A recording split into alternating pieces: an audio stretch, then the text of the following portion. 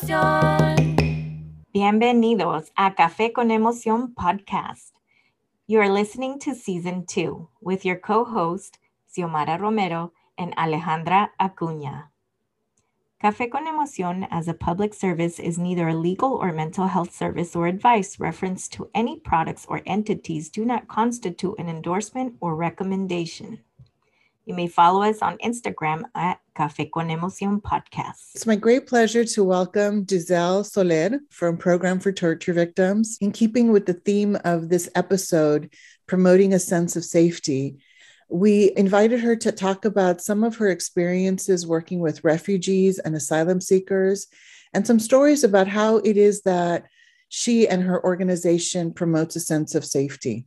So Giselle, take it away. Thank you for being here. Yes, thank you for having me. I want to touch on specifically how promoting a sense of safety for our refugees or asylum seekers really has to do with different elements, creating a sense of safety within their own bodies, creating a sense of safety within their community, or even with their new home or their new environment. And I have a story that I think would illustrate this well. And this actually just happened earlier this week. Our clinic has a theater group, which is a little non-traditional in therapy, but I think it's wonderful and it works so well with our clients, our specific asylum seekers and refugees that participate in it. So we come together with this theater company called Tiara and our mental health professionals within our organization at PTV.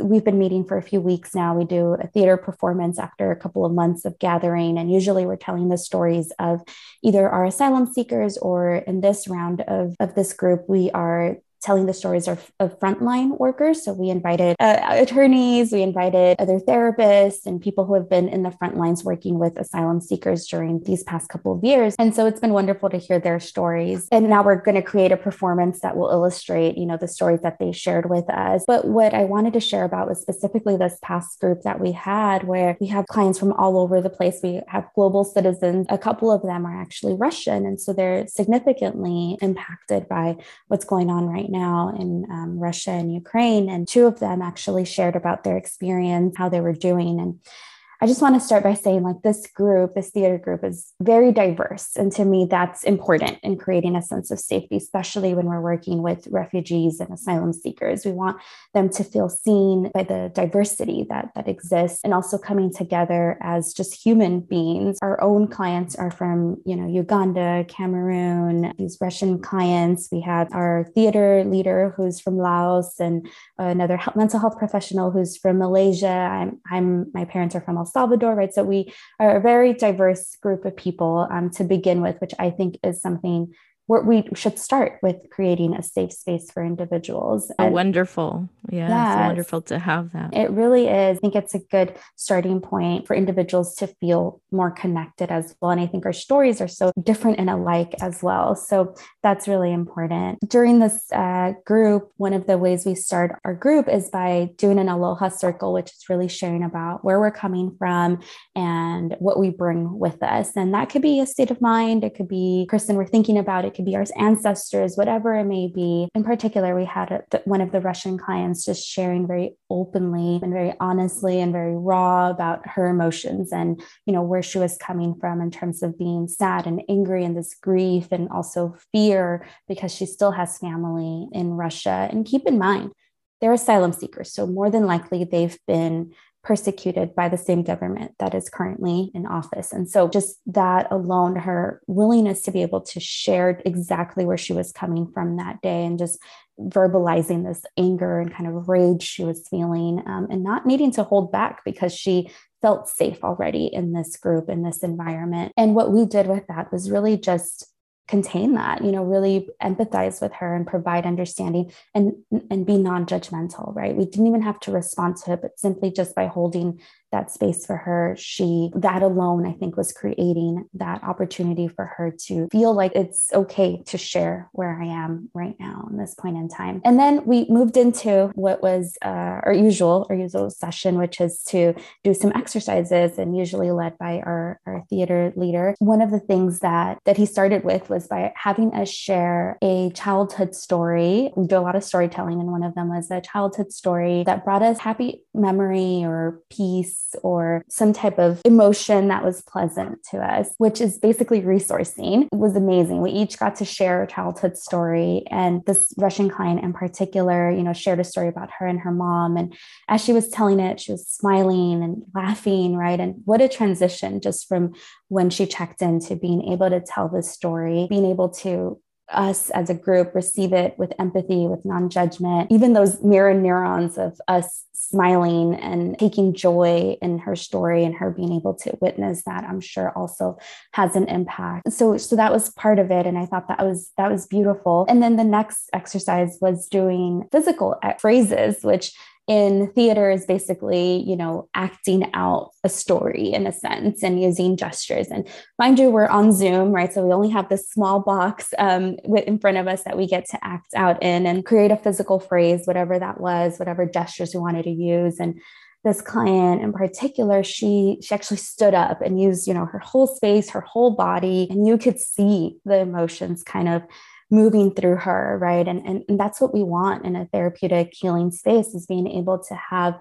a way to move, those emotions through the body and out of the body, and be able to not allow those emotions to be stuck, right, within the body. And so just by doing these physical phrases and these gestures, theater, she was able to, express that in a different way that was nonverbal.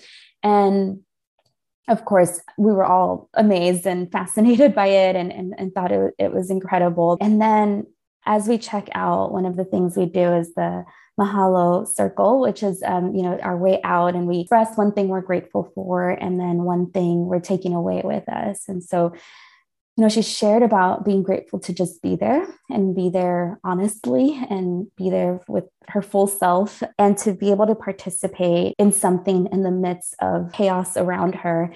And I think that's truly what demonstrates having that sense of safety, where you can go from having these raw, strong emotions and feeling comfortable enough to be able to share that, and then moving through all the way to the point of being able to experience some peace and comfort. She did express saying she felt much more at peace. And she said, even if this is just a moment, it's a different moment than what I've been experiencing, right? And so I think ultimately that's what we want. We want to be able to provide a space where individuals can experience some comfort, some peace, even when the world around them may be chaotic, right?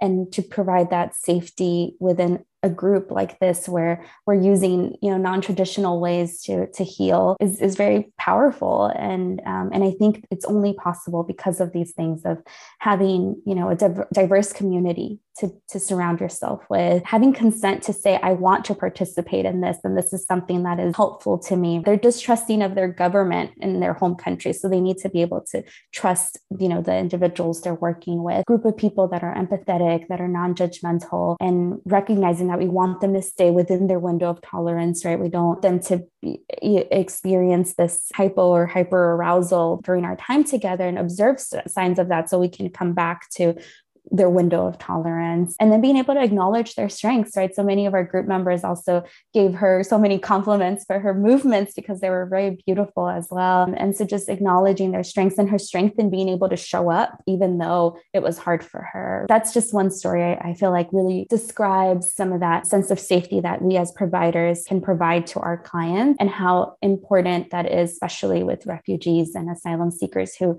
have so many reasons to not trust government officials, to not trust any person in authority, to not trust their community, to not even feel trust within their own bodies. And so we really have to be mindful of all these elements when we're working with refugees and asylum seekers. I love that story. Thank you so much, Giselle. That's amazing. And I love the simplicity and the profundity of it. On the face of it, it's all on Zoom. And these are very simple activities and directions. And at the same time, I loved how you described what was happening, some of the theoretical rationale behind everything, like the resourcing part and the window of tolerance. I love storytelling because I feel like it's instructive, it's inspiring, it's entertaining, it's everything. That was a really beautiful story. Thank you so much. Yeah, no problem. Yeah, honestly, I came out of that session feeling so like amazed by what happened. I felt like I had myself had been carrying all this news, right? And I had also been feeling so much grief about it. But just to witness that and seeing a client kind of transform that pain in this beautiful kind of physical expression, I thought it was amazing. It was healing for me, even, I would say. Yeah. Oh my gosh, I relate to that so much, Giselle. There are days when I end the day and I feel like, man, I was a good social worker today. Yes. It makes me feel very proud of my professional identity. And I resonate with what you just said, because you referred someone to me and I was able to interview them. And I had that same feeling at the end of my interview when I said, is there anything else you'd like to share with me about your story? She said in Spanish, I have hope for the future. I want to make my own. Hacer lo mío, make my own. And I said, well, what does that mean to you? And she said, have my own home here. And it just inspired me that, here's this 17-year-old young woman fleeing her country and situations, and she's got this incredible hope and desire. I felt like you felt. It made me feel like in the midst of chaos and tragedy in the world, it's so beautiful that we can still hope. And it made me really grateful to be part of that moment with her in my own life, and resonates that the work that we do is so awe-inspiring. I know sometimes at parties when people say like, oh, what do you do? And you say, oh, I'm a social worker, I'm a mental health professional. They look at you like, oh, I'm so sorry. Imagine me telling them I work for Program for Torture Victims. No, and I'm so glad that you graciously shared that story. It's like there's so many moments of beauty and hope and healing and inspiration, and that it's not just one way, it's two ways. Like we end up going hope with such a sense of meaning and satisfaction and inspiration as well. Definitely. Yes. And I've been specifically working with asylum seekers now more recently. And so that's newer for me to only work with asylum seekers, but I have never felt so kind of rejuvenated in my work, or just like inspired in my work as much as I have with these individuals. And the reality is so many asylum seekers come from these really full lives in their countries and very amazing strengths, right? And even the fact that they've made it here demonstrates the strengths they have, right? And so being able to just be a part of their journey in making a new life in this country, like I feel like honored to be able to do that with them and be a part of that, a small part of it. But yes, it's incredible, and I'm always inspired by them. Beautiful. Giselle, you mentioned that you have one more story for us about that illustrates the theme sense of safety. Yes, this other story is a little briefer, but I mean, I think one of the reasons, right, asylum seekers and refugees seek refuge in another country is because they've been, tortured or persecuted in their home countries. And a lot of the times they've experienced part of the tortures, physical violations, right? Whether it be rape or just physical assault. So another client I've worked with, this Ugandan client, escaped Uganda, and I started working with him, and he actually was awaiting his first interview with USCIS. And the way it works is that usually this can happen within a matter of months, or it can happen within a matter of years, depends where you are in the line. There's a whole lot of political things behind that, but he was waiting a few months, and he was just in a lot of distress. There were like these very visible like PTSD symptoms that were apparent, throughout our time working together. And we only worked together for about 2 months before he actually had his USCIS interview, and he just didn't know the outcome of it, right? And I think a lot of what maintains the PTSD for our clients is just that uncertainty and that fear of perhaps being denied and having to return to the same circumstances that they were in, right? The circumstances they had escaped. It was very evident that he was in that kind of fight, flight response constantly. And so with him, I used a very embodied somatic work with him and just teaching him about the ways to regulate his nervous system and help him to feel more safe within his own body. And so we did a lot of different skills, and it was just really interesting how when I was teaching him some of these skills, there were some things that he mentioned, like, oh, that's something my mom would tell me to do, or oh, that's something that I would tell my kids to do, right? And so when I think about this, and I'm using this model of, it's a community resiliency model that I'm kind of basing a lot of these skills off of, and I think about it and how it's this model that's been created here in the US, and although it's a very global model and it's very culturally sensitive, but I think about how just we have these innate skills, right? And we maybe don't know the science behind why they work or why we're doing them. But to be able to help individuals kind of tap into their innate skills and help them recognize and understand why these things are helpful, maybe from a scientific perspective. And in this case, this client works in the medical field. So it was, I think, very intriguing for him to understand the science behind it. But it really helped him to feel a more sense of safety within his own body. And ultimately, what really, helped him was once he got his USCIS interview and he was approved actually to stay in the US. And that was a huge relief, right? So even that, right, we're just walking with them until they can reach that point of fully feeling, safe, because he's no longer threatened to have to return to his home country. So there's parts we do and we help and we work with, but ultimately there's bigger things that we don't have control over, but what we can do is help them until they get to that point, until they reach that point. Another beautiful story, Giselle.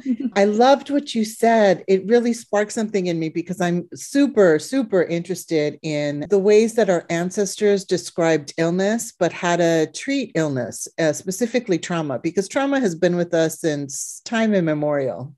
Like our ancestors going back 50,000 years, they all dealt with trauma and they all figured out ways to cope or to recover from trauma. Mm-hmm. And I love that you said that you were teaching him things from the CRIMS model. Mm-hmm. And he was like, oh yeah, this is something we do in my country or in my culture. And how I feel like science and the traditions of our ancestors are kind of meeting in the middle. I love doing lemon barridas, sweeps of the body with the lemon. And I found an article recently talking about self-brushing, like with a small wooden brush, and how it creates this being in tune with your body, and how when you're in tune with your body or aware of your body, what happens is it increases interoception, which it increases our ability to be aware of our needs and to respond to them. We're tired, and so we need rest, or we're thirsty, and so we need water, and so forth. And so I just thought, oh, isn't it so interesting? Scientists are validating finally, like, when you do this self-brushing, you're connected to your body more and are able to respond more in an attuned way to your own body's needs.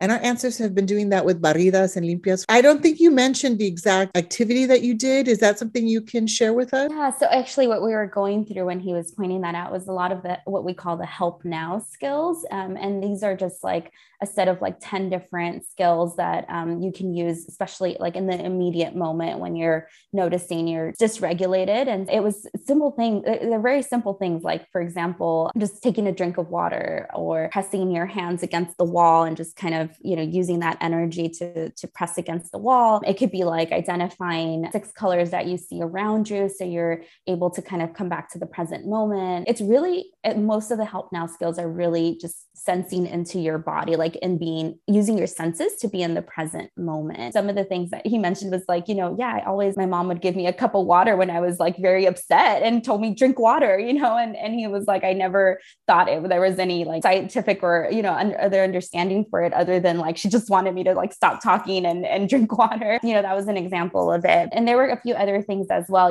We talked about the resourcing as well, right? And one of those is, imagine a place that brings you like peace and joy and whatnot, and he said that he would do that with his kids, right? Having them imagine, and he was like kind of storyteller for them. And he was teaching his kids resourcing essentially by doing that, right? And so that's another, example of where he felt very connected to this and felt like, okay, like this is something I also would want to teach my children as well. These other exercises, because I can see how they're so helpful for me and they could be helpful for my kids as well. Awesome. Thank you. I'm wondering for our listeners, what are all the different opportunities or possibilities for contributing or helping or supporting. I feel like if there's something that we can do, it makes me feel less helpless and powerless. Makes me feel more engaged. And so I'm just curious for our listeners, Giselle, what are some things that they can do to contribute, to support, and to help your organization or the refugees and asylum seekers that you work with? That's great. And I know I'm one of those. I like to be able to figure out how to help when things are going down. And I think that's actually what introduced me to Refugee Health Alliance, was when there was the U.S. border crisis, and there was a big influx of asylum seekers, and I actually went and volunteered with them in Tijuana. That introduced me to just the great need there is, right, to working with asylum seekers. And so that's one organization I would recommend is Refugee Health Alliance. They work on the ground in Tijuana, but there's also opportunities to work remotely with them. Some things that they use as part of the client's case in order to help them cross the border is very brief mental health letters or reports that are submitted on their behalf. And you can do this like over the phone with the client or by video if that's accessible to them. So I would really recommend checking out Refugee Health Alliance for that opportunity. I know they could use the volunteers. Another one that's more local and you're working with individuals who are in, kind of like the LA area is Physicians for Human Rights. And they actually offer trainings as well. So you can, if you have no experience in immigration evaluations, they would be able to provide those trainings, and you can be on their kind of network. So that's another opportunity as well. Some other ways, like if you're not wanting to do, and I know this work is not easy, right? And like we've mentioned, obviously individuals come with a lot of trauma, but also like we've mentioned, it's very inspiring and amazing to work with refugees and asylum seekers. If you're, not wanting to work in that realm, there's also opportunities like to be an interpreter or to volunteer your time. Like, for example, at Program for Torture Victims, we take volunteers for different roles.